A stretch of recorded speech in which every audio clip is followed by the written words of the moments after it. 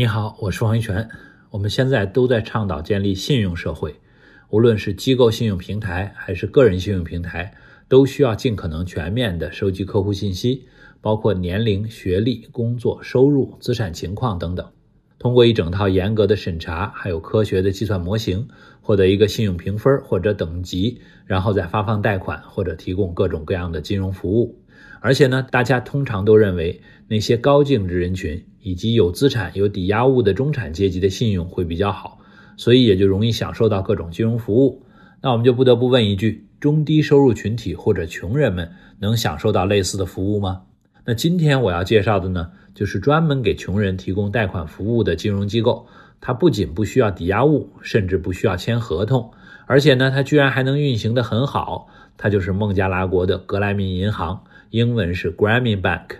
从它的创立和运行的故事告诉我们，其实穷人也是有信用的，而且他们的模式被证明是一种消除贫困的有效方式。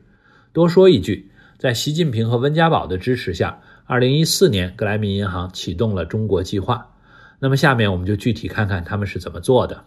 首先呢，我先给你介绍一下格莱民银行的创始人穆罕默德·尤努斯。他是一位经济学家、银行家，也是一位公益创业家。他创立的格莱民银行在金融史上首次开创和发展了微额贷款的服务模式，专门给那些无法获得传统商业银行贷款的穷人贷款，成功的让金融服务也能惠及到贫困人群，所以尤努斯也被称为穷人的银行家。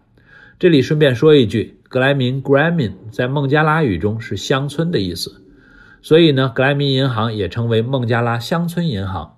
2006年，为表彰他们从社会底层推动经济和社会发展的努力，尤努斯和孟加拉乡村银行共同获得了诺贝尔和平奖。尤努斯1940年出生于孟加拉吉大港一个富裕的家庭，父亲是做珠宝生意的，他的母亲一共生了14个孩子，其中5个都夭折了。在所有孩子里，尤努斯是最大的。在大家庭和众多兄弟姐妹生活的经历，也让尤努斯学到了同理心。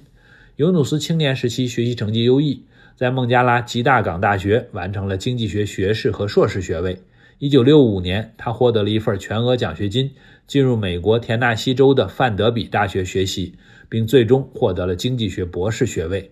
1971年，孟加拉国独立以后，尤努斯回到母校吉大港大学担任经济学系主任。1976年，尤努斯带着学生在大学附近的一个村庄进行调研，看到一个农妇在制作竹凳子。这个农妇告诉他，制作竹凳的本金是高利贷贷款来的，除去高利贷利息，做一个竹凳只能赚 0.5 塔卡，相当于当时的2美分，收入是极其微薄的。如果不是因为高利贷的资金成本高，制作一个竹凳实际是能赚3到5塔卡的，这等于原来收入的6到10倍。在后面的调研当中呢，尤努斯发现这种情况很普遍，村里还有42个人都是通过高利贷借款的。这件事对尤努斯触动很大，他非常想自己给他们这些钱，但是理智阻止了他这么做，因为眼前的施舍不能解决这些家庭长期的贫困问题。尤努斯认为呢，造成贫困的根源并非是由于懒惰或者缺乏智慧，而是这种状况造成穷人们连做一些小生意、创造自我雇佣机会的启动资金都没有。一些放贷者提供的借贷利率高达每月 10%， 甚至每周 10%， 所以不管这些人再怎么努力工作，高利贷的成本也让穷人们无法通过努力改善贫穷的现状。于是呢，尤努斯拿出了27美元，让学生借给这些穷人，等产品出售后再还钱。结果呢，农妇们很守信用，实现了承诺，于是向穷人提供微额贷款的想法就此诞生，这也是格莱民银行起源的故事。尤努斯认为，消除贫困需要采取可持续的方式。在银行成立初期，银行资金的来源主要靠捐赠。从2005年起呢，格莱民银行就宣布不再接受任何捐献，只依靠银行自身的运营盈利，而且和传统方式有很大不同。他们只贷款给穷人，没有抵押，也没有专职的风控人员。它到底是如何实现持续运营的呢？主要有3个要点。第一点，他们为穷人量身定制了灵活多样的信贷产品和灵活的偿付机制。比如他们的主要贷款产品是基本贷款，也就是说呢，借款客户一开始借贷就从基本贷款开始，额度期限根据客户的借贷能力和生产经营的项目而不同。提供平均每笔额度为100美元的微额贷款。贷款采用简单的年单利计算形式，大约 20%， 略高于传统商业银行，但远远低于高利贷。借款客户开始采用整贷零还的模式，通常贷款的第2周就开始每周分期归还本息。如果客户第1次如期还款，马上就可以申请第2期贷款。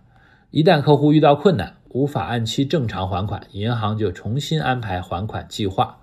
格莱民银行除了基本的贷款产品，还推出了很多特别贷款产品，用来满足穷人在不同阶段的需求。比如说有住房贷款、农耕期间贷款、饮用水或者灌溉设备贷款等等，也为极端贫困的人创立了乞丐贷款产品，进行免息，由借款人自己选择如何分期还款。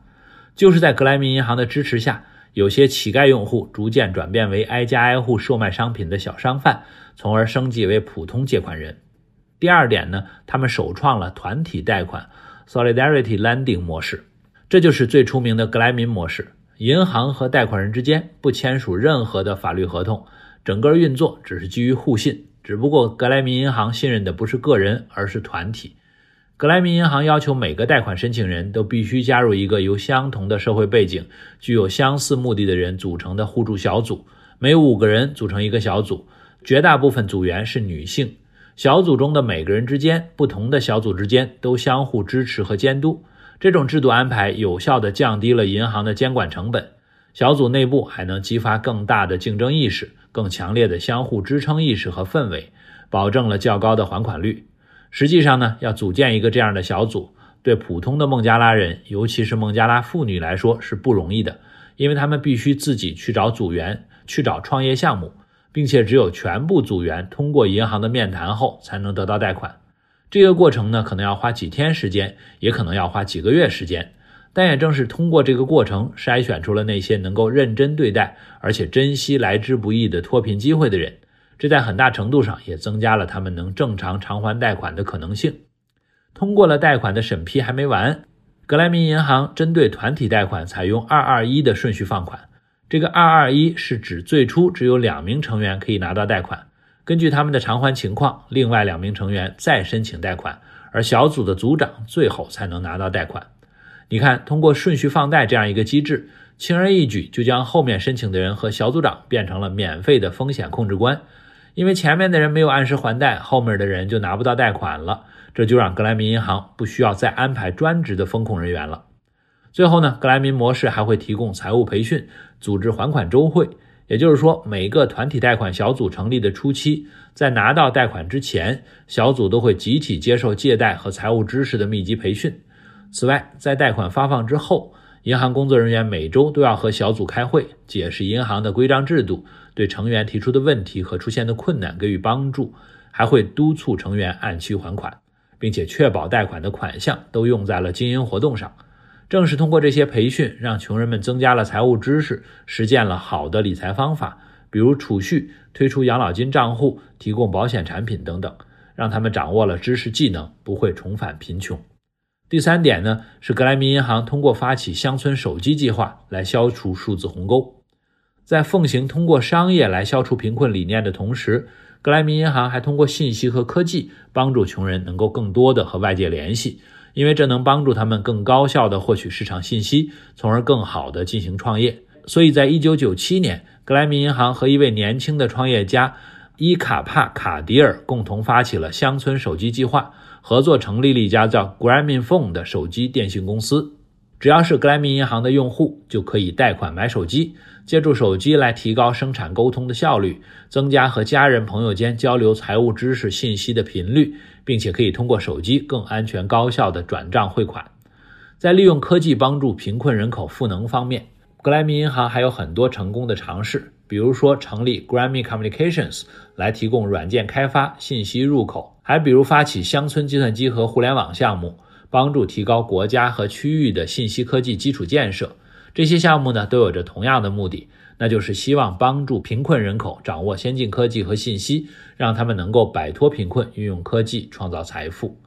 最后总结一下，今天我们介绍了微额贷款概念的创始人尤努斯和格莱民银行的运行模式，希望你能掌握以下3点。